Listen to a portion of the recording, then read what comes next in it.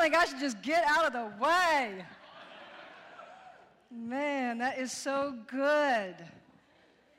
And God, we invite you now to encourage us so that we have places and can find those places where we can stand and encourage ourselves. Be with us now, we do ask, God. Amen. What a powerful, powerful message that was. I have to tell you, as I was looking over the worship bulletin for today, I got pretty piqued because we're bringing in, as you can see, elements to help us remember. This is Black History Month, and we want to reflect and remember the struggles of our African-American descent people and learn from some of these, because there is much to learn when we reflect on history. That opening hymn, I love this. It says, "Facing the sun of our new day begun, let us march on till victory is won. Sing a song full of faith." These are moments where we get to reflect on people who have had moments of courage in their lives, and we can listen to those moments and be informed by them, and we can get our own sense of courage around that. I love this time of the year, and we would not want to let this moment go by without saying that our gospel ensemble will be celebrating Black History Month in concert on February 21st. Yes, 4 o'clock. Cassandra's making sure I know the time, 4 o'clock, so you'll want to be here for that. But I encourage you also to look in the bulletin as we go throughout this month and let these stories inform you and give you encouragement. I think that there's something to this, too, as I was reflecting about history and about moments in time and the way that they can indeed give us glimpses of vocation and voice. They can strengthen us. I think that the thing to notice here is that we have these pivotal moments in time. I like to call them resurrection moments, that if we would ever stop to listen to our own story, we would find these moments. And we would be able to hear from them the calling within, defining moments in our life. We've all had them. For you hear people in their conversation, they'll say things like, because we segment our life in chapters by some of these defining moments, you'll hear people say things like, well, before my surgery, or before that accident, or they'll say, after, my father died, or after the birth of my firstborn child. So we put things in these boxes because we know that they were relevant moments in our stories. And I think we should take time to reflect on these moments. There's if any of you have ever sat in a therapist chair, not telling on myself, or in a spiritual, sorry, Leslie, or in a spiritual director's chair, you would hear most of the time they'll encourage you, well, let's start from the beginning. They'll say, let's look back. And let's look at different points in your life, and let's listen to what your life is saying. When I was in seminary, I was introduced to a book by Parker Palmer called Let Your Life Speak. And my spiritual director also guided me to this book. I love this book because what he talks about is if you really will take the time to read your own pages of your story, it will help inform you. It will give you a sense of vocation and voice. Listen to what he says. Vocation does not come from willfulness. It comes from listening. I must listen to my life and try to understand what it is truly about, quite apart from what I would like it to be about, or my life will never really represent anything real in the world, no matter how earnest my intentions. The insight is hidden in the word vocation itself, which is rooted in the Latin word voice. Vocation does not mean a goal I pursue. It means a calling that I hear. Before I can tell my life what I want to do with it, I must listen to my life telling me who I am. I must listen for the truths and the values of the heart of my own identity. Not the standards by which I must live, but the standards by which I cannot help but live if I am living my own life. There's some powerful truth in that. Defining moments in our life, moments that we should be listening to inform us, to give us those encouraging moments, to give us those moments where we can remember a resurrection moment. In our scriptures today, there are 3 very defining moments for Isaiah, for Paul, and for the Christian church. And I want us to start with Isaiah, as I find is to be a little frightening. Isaiah, he says, I saw the Lord sitting on a throne, high and lofty, in a robe whose hem is filled the temple. Seraphs were in attendance above. And one called to the other and said, Holy, holy, holy is the Lord of hosts. The whole earth is full of God's glory. The pivots on the threshold shook, and the voices of those who called, and the house was filled with smoke. Now, okay, we've had some pretty powerful worship in here. And we even actually had smoke one Sunday, but it was just the AC that had gone bad. But imagine, seriously, imagine. You come to the temple, you come to the sanctuary. And you do hope to encounter God. It's not that we don't expect God to meet us here, but you also come to kind of peel away from your life, to be renewed, refreshed, to meet a new friend, to get to know old friends again. It's a time to just come and sit. And here is Isaiah. He goes to the temple and he sits in worship. A lot of stuff going on in his world. And lo and behold, the hymn of God comes brushing through and filled the space. And then there's these angelic beings with wings. A defining moment for Isaiah. I think it would be for us all. In that moment, he encountered the holy. And that space became sacred for him. And it was so defining for him that in that moment, every other moment beyond that would be looked through this lens, because it became part of his voice and vocation. He listened to this moment. And we know that because in that moment, he felt so awestruck that he said, well, I'm not worthy. But then he was able to experience the depth of grace and the flash of a coal on his lips. And in that forgiveness and an encounter of the holy, he probably said something that an hour before that he never thought he would say. When God said, well, whom shall I send? Send me! The hymn of God filled his world and shook it. A defining moment for Isaiah. In our next scripture, we see a defining moment by Paul. He mentions it somewhat indirectly, but he talks about an encounter with this Jesus. He talks about the fact that he had a living experience, an encounter on the road.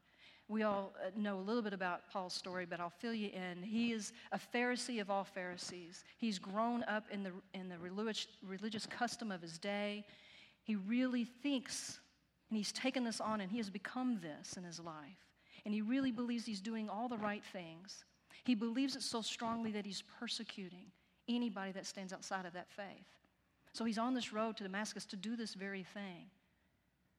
When all of a sudden Jesus appears, he is so blinded by his faith that it takes Jesus blinding him in that moment to have this resurrection moment to a new faith. It's so powerful for him, he changes his name. He takes on a vocation and a voice. He moves from persecutor to proclaimer of this Jesus. It's a defining moment for Paul. Defining moment for Paul.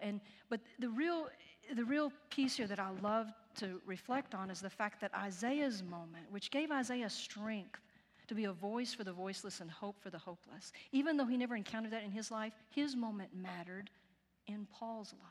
Because Paul was able to take all of who he was, and even though he had to die to being the holder of the law, the lawkeeper, it still informed him of the freedom that he could proclaim in God. And so I love how a defining moment in one story can be so defining in another. But the real point here is that Paul is trying to get the Christian church to remember their defining moment. So he's trying to connect them to the whole thing. Listen to how he says it. In chapter 15, he says, "Now I should remind you, brothers and sisters, of the good news that I proclaimed to you, which you in turn received, in which you also stand, through which you also you are being saved, if you hold firmly to the message.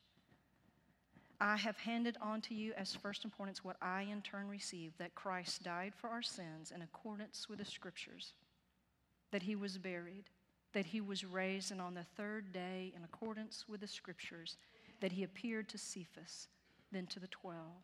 And then he appeared to more than 500 brothers and sisters at one time, most of whom are still alive. We see here Paul doing something very important. He is trying to get the Christian church to remember why they even gather.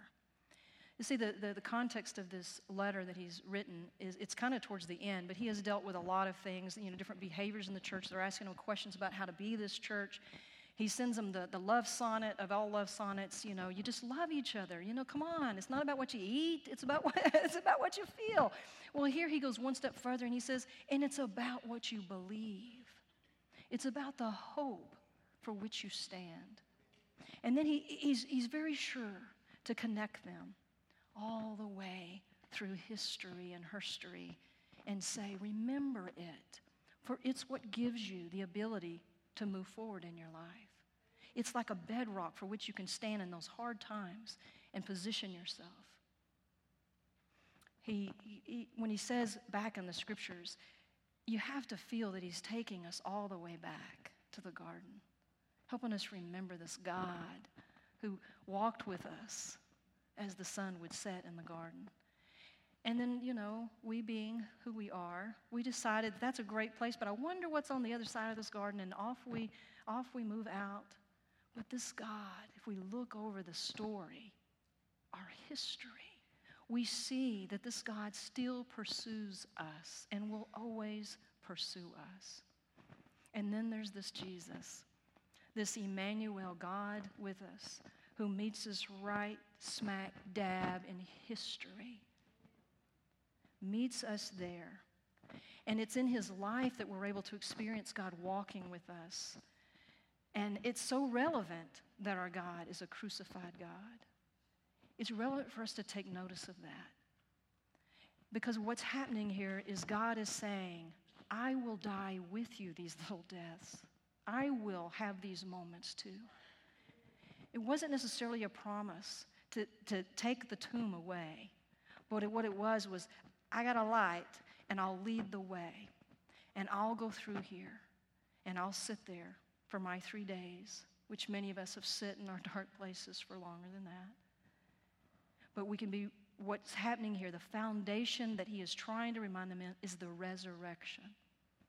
It's kind of the crutch. It is kind of the thing that can hold us up in our most confusing moments.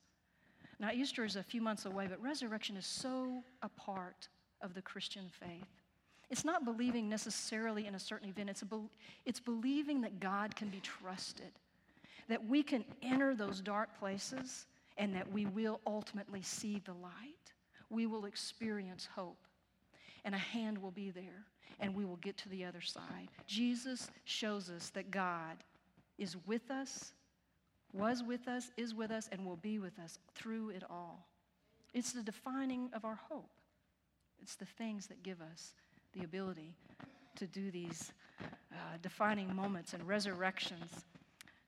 I like these 3 defining moments because they're so different. They give us the opportunity to truly reflect on where we've had these moments in our life, whether it was in the sanctuary or by surprise, or whether it was just a time when we didn't have anything else but what we had hoped for. Maybe we couldn't see it. Maybe we might not even be able to believe it at all times, but we knew it was there. These are defining moments. I want to try to make this real for us, so I want us to reflect on somebody that we can kind of in the here and now that can show us kind of how this works, reviewing the stories of our life. If I say the word Oprah, I don't even have to say the last name, right? We all, you've made it when you go by first name basis. Oprah, as we all know, is an American television host, producer, and philanthropist. Now, she has her own talk show, and so she lives very vulnerable. You see much of her story all the time. But what we know about Oprah is that she's willing to listen to the pages of her life. We know this because of moments of strength that she has encountered.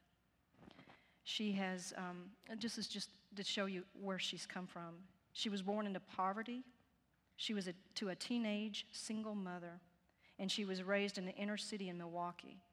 She experienced hardship through her childhood, including being raped at the age of 9 and becoming pregnant at 14. and then lost her son at infancy. She was sent to live with the man she calls her father. But while doing so, she landed a job, and we know how that story goes. Somewhere, Oprah was able to find strength in all of those moments. And she listened to her story, and she let it inform her. And a good example is that a couple of years ago, she was under persecution. She would need the strength of her own story and belief system to get her through this. She was facing civil charges of fraud, slander, defamation, and negligence. She was publicly accused of lying and manipulating the truth to sensationalize the story about mad cow disease in the beef industry. Her honor was at stake here. All of who she was at stake here. And she was having these moments where she had to go off to Amarillo and decide how she would find her truest vocation and voice.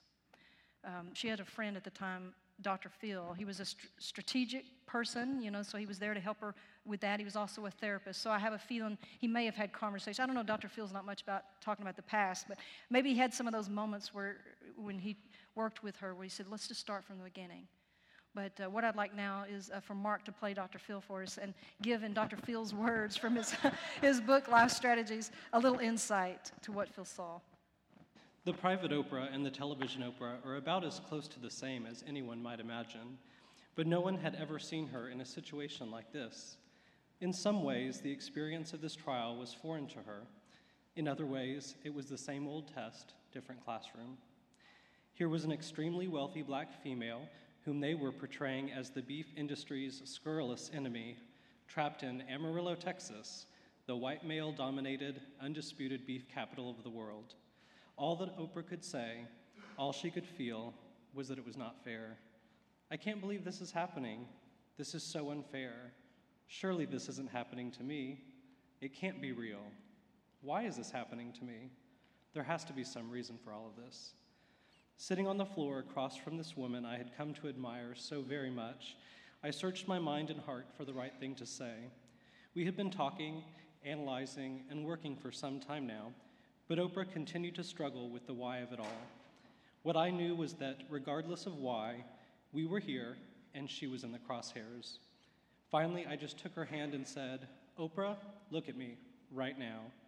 You'd better wake up, girl, and wake up now. It is really happening. You'd better get over it and get in the game, or these good old boys are going to hand you your ass on a platter. Bleep. I wasn't fast enough. Bleep, bleep, bleep. As direct as I am, it was hard for me to be so blunt with her, but Oprah knew me, and she knew that my interests were her interests. She looked me in the eye, and with a resolve I had not heard in all of our previous conversations, she said, no, they will not. I truly believe that at that precise moment, the cattlemen lost their case. Until that instant, Oprah had been fretting whether this deal was fair or unfair, rather than accepting either way, it simply was. She had been philosophically distracted instead of focusing on what she must do in order to win. From the very beginning, she believed deeply in the rightness of her actions. She believed passionately in her First Amendment freedom to hold an open debate on public health and safety, including our food supply, whether the mega-millionaire beef factories liked it or not. But the viciousness of the attack on her person and profession had so unsettled her that she stopped being Oprah Winfrey. She fought back from her head, but not from her heart. That night, Oprah faced her demons, some of them spawned by the trial itself, a struggle that she later came to see as a microcosm of her whole life, some resurrected from years gone by. She had a choice. She could continue to resist accepting the situation because she didn't like it, or she could grab onto it and stand up for herself and those being attacked with her. Once she took off the blinders and dealt with the real deal rather than debating it, she was back. She did take the stand, and she looked the jury squarely in the eye, told the truth, and told it effectively. Likewise, she looked her accusers in the eye, and her message to them was clear. Gentlemen, if you have a problem with that show, I'm your girl. The buck stops here. If you have a problem, see me and leave my people alone. You wanted me here? Well, you got me. Take your best shot. I am not running. I am not settling. and I will not be intimidated. Oprah Winfrey is a formidable woman. Oprah Winfrey is a winner. And once she committed herself to working the problem and defending herself and what she believed in, her accusers were toast, signed, sealed, and delivered. Gotta love that. So that's how it works. We come across these moments in time. Sometimes we're going to do better than others. But really, I think what I'm asking you to do today is think about those moments, to look back on your own life, turn the pages of your story, and get in touch with those places that have informed you, that are molding you. And be sure that you're not letting the moment define you, but you're defining the moment for yourself by listening to your own life. And we get to do this with such comfort and grace because we get to realize that our stories are connected to the greater story. And we get to have that. We basically get to hear, I like to take that last bit that Oprah said there. We have this Jesus, this God, that is standing there, has faced our accuser and looked him in the eye and said, the buck stops here. The buck stops here. You can't hurt my people. If you got anything to say, you come to me. Let my people go. Let them live their lives. And I will walk with them, and I will walk with you. I want us to do this work together because I have a feeling you're not going to go home and do it. I trust my God, but I don't trust my church. Okay, so I wonder if I can get Anthony to play a few bars. I want you to get comfortable. I want you to close your eyes. I want you to think. Turn a few pages. Turn a few pages of your story. Find some moments, some God moments. Have you had resurrection?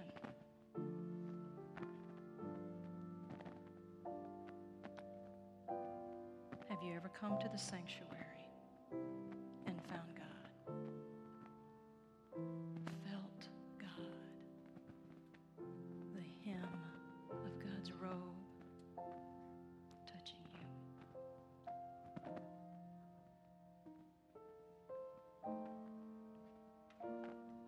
Or maybe you were on that road thinking you were doing the right thing. And God met you and said, hey, let me show you a new way, a new hope.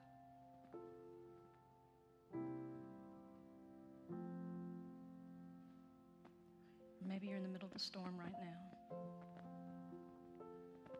and you need to stand on something solid. Your God moment is resurrection.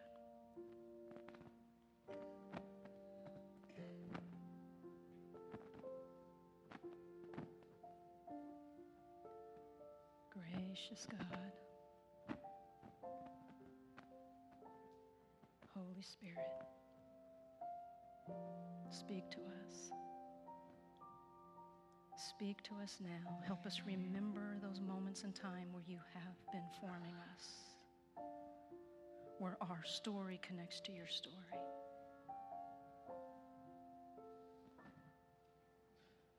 Connect us, God, to you, to each other, and to our voice. In this we pray. Amen. Let your light shine.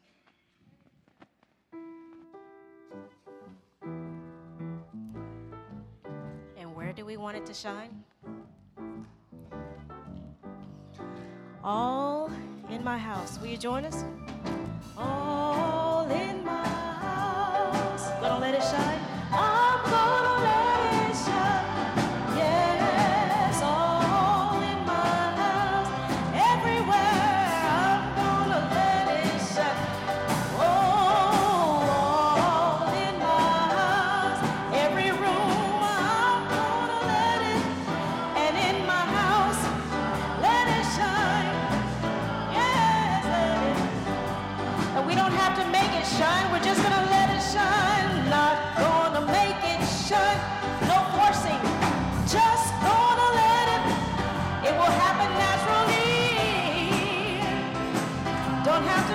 salvation.